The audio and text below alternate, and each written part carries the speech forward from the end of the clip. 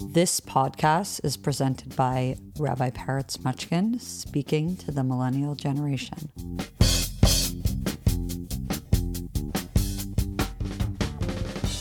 Hello, everyone. Welcome to the Rabbi Peretz podcast. We are in the month of Kislev. This month, with those beautiful romantic moons and those long nights, have an incredible energy. The energy of this month is revealing that which is hidden. It also is called the month of dreams. In this month, much of the Torah portions that are read deal with the dreamers and dreams of Genesis, highlighted by those of Joseph, thinking about the future, and Pharaoh, thinking about dealing with the situations at hand. This month has this incredible feeling of dreams, and as we hit the new moon and the full moon, let's get our dream cap on and think a little bit about what dreams are and how they are relevant to us. Dreams have been showing up in conversations and in mythology for eons. You go back to Greek mythology, filled with dreams. Modern times as well have dreams central to great inspiration, whether it's the Great Talk by Martin Luther King Jr., or whether it's Jack Kerouac saying, all human beings are dream beings. Dreams ties mankind together.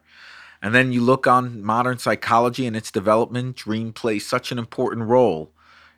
Of course, Freud used dreams deeply, and Jung uses dreams, all in benefit of developing modern psychology, that when today you look on modern psychology sites and looking for ideas and benefits of thinking about your dreams, you find that dreams are super important to mental health and even physical health and emotional well-being, etc.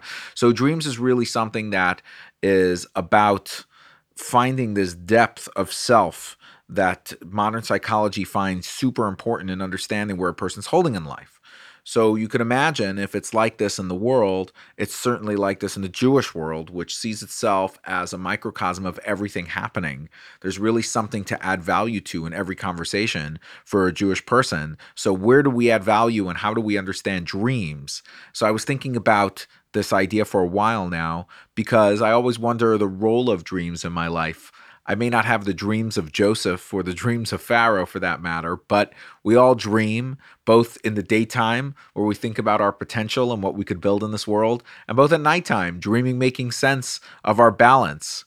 Earlier this year, I did a podcast on Yom Kippur about the 5 levels of soul, and it got me really thinking about using the 5 levels of soul as a way to express and explain much of what happens in your life and on what level it's connected to. And when you know that, you can make sense of what's happening on a clearer basis. So by knowing simply what your soul is, you can get closer to what parts of the soul you're connected to. And when you're connected to parts in your soul, you can draw energy from it to really make something of yourself.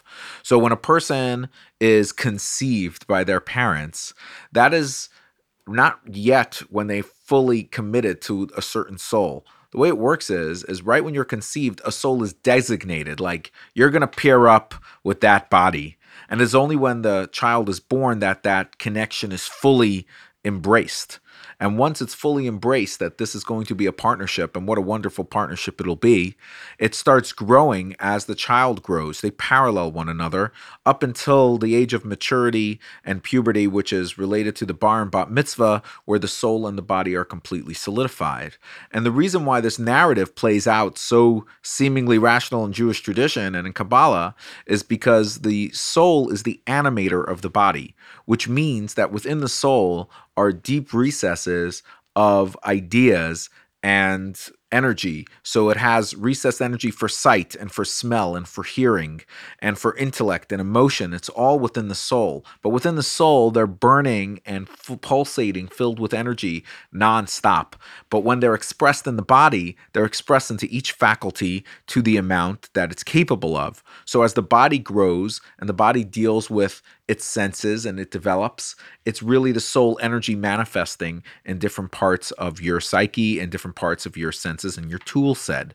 So in this development that we have with body and soul, you really have this back and forth connection of how things connect with what you're experiencing and what you're sensing and how you're developing those senses. We may not all often see them. We see the body as its own vitality, but it's not too hard to meditate on the body and realize that the body's energy itself isn't onto itself.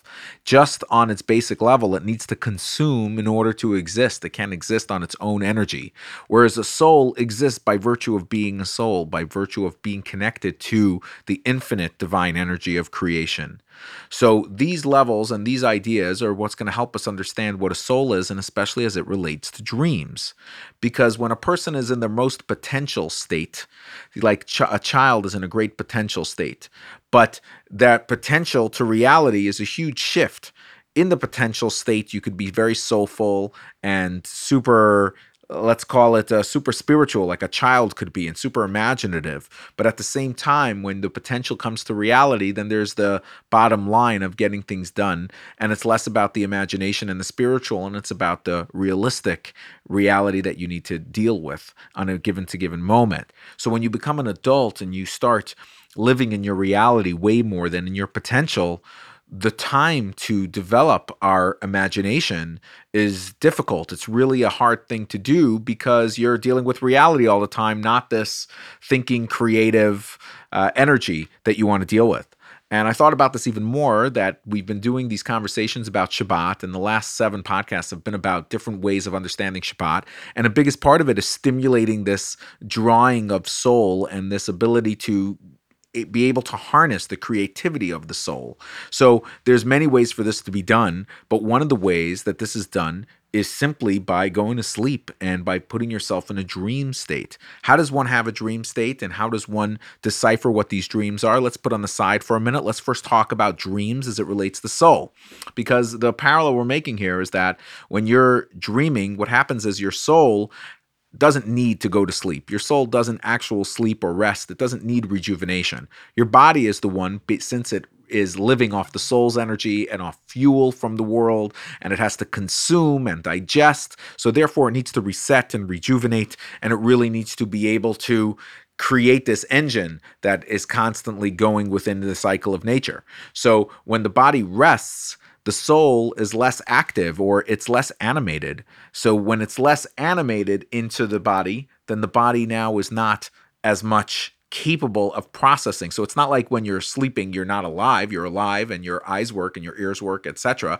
But it's in a very faint level because the soul is not fully invested in it, because it can't animate it right now. It has to allow the body to go through its process as well.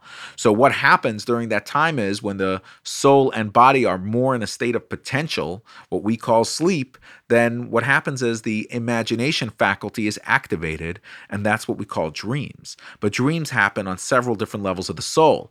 If your soul is only activated on a lower level, what does it mean it's activated on a lower level? Meaning, like, you haven't done a lot of spiritual work, it's going to be hard to have a very deep imagination as relates to soul. However, since your soul operates on all levels, whether or not you've uncovered it or not, you're still capable of getting there just by hoping for it and feeling for it, because it really is there. So how do we contextualize all this that we're saying? Is we'll do it through these 5 layers of soul.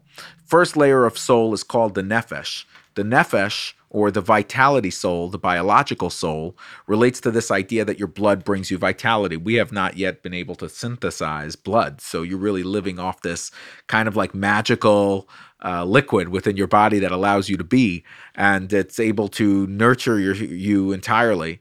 Whereas a mom's blood is able to turn into a form of milk to give the child nourishment that has such great vitality. In spiritual terms, this is called the vitality soul, the nephesh. All things living in the world have this level of soul, access to this level of soul. So on this level, these relate to dreamlike state of vitality, whether it's dreaming of food or lack thereof, or nourishment, or things that relate to the body. These are not existential dreams. Think about it. It's not you're dreaming of a great waterfall. It's not an existential dream. It just means you got to get up and go to the restroom. There's a certain type of connection between our physicality and dreams that is on the biological level of soul. And on this level, this light animated level, these dreams are merely there processing the body's work. And speaking of this processing of work, that really happens on the next level of soul, which is called the ruach level or emotional level of soul. This level is all about the, let's call it, expressed or repressed emotions that a person have. On this soul level, these emotions are suppressed while sleeping, right? When you sleep, you're not in this great state of anger or love or emotional state. Essentially, your emotions are somewhat dimly lit while you're sleeping. However, on a dreamlike level, they could be very vibrant, and you can happen to try to deal with and blend these unexamined emotions and underdeveloped emotions that comes up in dreams. So that would be this second level of soul, this ruach state, that in a dream state you can have emotional dreams, and these dreams relate to this level of soul just a little deeper, right? So the third level of soul is called neshama. Neshama, the human soul, the intellectual soul, is really what sets us apart as human beings, being able to think about the future, being able to process information in a uniquely human way. So this leads us to understanding different things about the neshama, about the soul, as it relates specifically to human beings versus anything else that dreams in this world, mammals, reptiles, etc. So you have this human soul that, what's it dreaming? We do know that if you have an intellectual process that you're working through and you're trying to figure things out, often it's helpful to sleep on it and wake up with actual ideas of how to deal with these processes. Their dreams or sleep are famous for figuring out intellectual problems. It's almost like the brain is working things out while you're sleeping, because in the level of potential, there's way more data to work with to process things. So even if in the world it feels like there's a certain challenge with doom or gloom, or I'm not able to understand this process, you can sleep, and sometimes just the brain being able to sleep and dreamlike state, it's able to figure out how to deal with the challenges that you're faced and uncover more solutions with all the information that you're processing. So these three levels, the nefesh level relating to like your biological needs and that are not meant to be existential, just merely like information being processed. And the next two levels, ruach neshama, emotional and intellectual level, where your conscious and subconscious really begin to connect. During the day, it's very hard to process these type of ideas because our subconscious is really always going to be subservient to our conscious. It's sort of like we're consciously under the yoke of time when we're awake, but when we sleep, since our souls and our minds sort of leave the room of time, the faculties of time become diminished, we're able to process a lot more in a lot less time, right? You can have these elaborate dreams that happen in seconds and milliseconds. So in this obvious space, it's about the subconscious being able to express, and that connects us to so much of modern psychology, trying to process our subconscious emotions, especially the Freudian concepts and the Jungian concepts of processing the subconscious. This really happens on a neshama level or on a ruach level. So that's where the majority of dreams come from.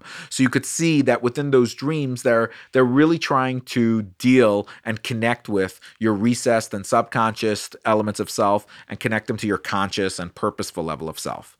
It's when you hit the level 4 here, chaya level of soul, or what we call the transcendent soul, that things really start to leave what you're processing and going through and get into the world of messages. Like, am I receiving a message from beyond me? And since there's a level of soul chaya, which is transcendent, it's like what happens in transcendent is you're available for something that's beyond just what you have. So these are super rare dreams. People often will go lifetimes without getting a dream-like state in the chaya level. The Torah, this next week's portion and in this month of Kislev, has dreams recorded by Joseph and his father Jacob and the king he has to serve under in Pharaoh. Joseph's dream is interesting because his dream is all about suns and stars and stalks of wheat, and he's telling his brothers in this dream, he's saying that this is not just my neshama processing my ideas about who's in charge and who's going to be the future of Abraham, Isaac, and Jacob. This is actually a message to me saying that my ideology is going to work out, That's what the dream, that's how it's recorded in the Torah. So we know that that dream is not talking about dreams in general. It's talking about a higher level dream, a dream of transcendence where you're getting a divine signal that your ideas are worth pursuing and are mainstream. And when he has this type of insight that there's this type of level dream, he also becomes now able to identify dreams on that level. So when he meets Pharaoh later on in his life, when he's in prison and he gets to come to the king to interpret the dream, the interpreters are struggling with the dream because they're looking at the dream as like, look, the dreams of Pharaoh represent doom and challenges and death, etc., because they're just assuming Pharaoh is processing the dreams on an emotional and intellectual level. Joseph comes and says, no, these aren't intellectual dreams. These are a higher level dreams. These are message dreams. These are chaya, transcendent dreams. And we learn from this that on this level, number one, most dreams that you have are not predictions. Okay? They're processing things. So even if you feel like it's outside of what you were thinking about, they're usually about processing an opportunity. And number two, we learn from this kind of narrative of dreams that your dreams, especially the challenging ones, shouldn't scare you, but they should inspire you, because at the low level, it's processing the type of fear that you suppressed, which allows you to unsuppress it or bring it to the surface, and your dream state and your mind is able to handle it. You're able to deal with this. So you should see this as it's an opportunity and an indicator of growth, and you should be inspired to do better. Could you imagine having to face a real nightmare in real life? It sounds like the worst. So therefore, when you have a nightmare, you should be comforted by it, that by experiencing it in a dream state, I can make sense of it and may have an opportunity to do something better in life. On a deeper level, Shabbat, which was the conversations that inspired a lot of this talk, Shabbat is also a time for dreams because it's a day where we let go of the body and we apply more to the soul. Now, of course, we feed the body and we pleasure the body and we have all the great things that come with it. But because you're not in tech and because you're sort of detached and unplugged from one element and you've plugged into a more soul-like state, you have the opportunity on Shabbat to have deeper dreams. So just putting it out there that these ideas all come to having that deeper dream, which comes to the highest level of soul known as the Yechidah. Yechidah, which really just means oneness or fully inclusive in your divine source. When you're trying to describe a Yechidah dream, you only need one word, and the word is prophecy, right? You can get indicators and messages from outside yourself on a level of transcendence, and sometimes a tiny bit even on the level of intellect about processing many information. But when it's prophecy, you know it's prophecy. When you have an awareness, a oneness of soul, you know it is. And therefore, most people don't have that, actually. Very rare for that to happen. In fact, the age of prophecy has long not been a part of day-to-day life and Jewish life especially. And we don't call our leaders prophets, and we don't buy that in that sense because our generation is not the generation of the Yechidah soul. However, just because we're not that generation and we don't perceive prophecy doesn't mean that we can't have a yearning and desire to have that type of inclusive soul experience. And it's the only way to feel that yearning to have a deeper level to soul is to know that it exists. So this is scratching the surface on how the soul not only animates the body, but how it produces this type of dreamlike state, which could allow you hopefully to bring lots of different balance to the dreams that you have and to the information that you have. Let's look at this as a beginning of the conversation, and I'll continue the conversation next week. So if you'd like to ask any questions about dreams that we could hit up, please send me a message at word@rabbiperetz.com. Thank you for tuning in. I hope we got some surface level ideas of Jewish dreams, because I'm just going to dive a little deeper, and hopefully next week we'll have a lot more to share. Looking forward to experiencing a dreamlike state with you. Looking forward to a month of dreams. Dream of great things. Turn your negative dreams into positive ones, and let's just make this world as dreamlike, utopic, and beautiful as we can, and make the biggest effort we can to changing the world around us. Because if we consciously work on these things, then on our dream subconscious state will certainly be working on the infinite capacity to draw from soul energy and to impact the world around us. Looking forward to being in touch. All the best.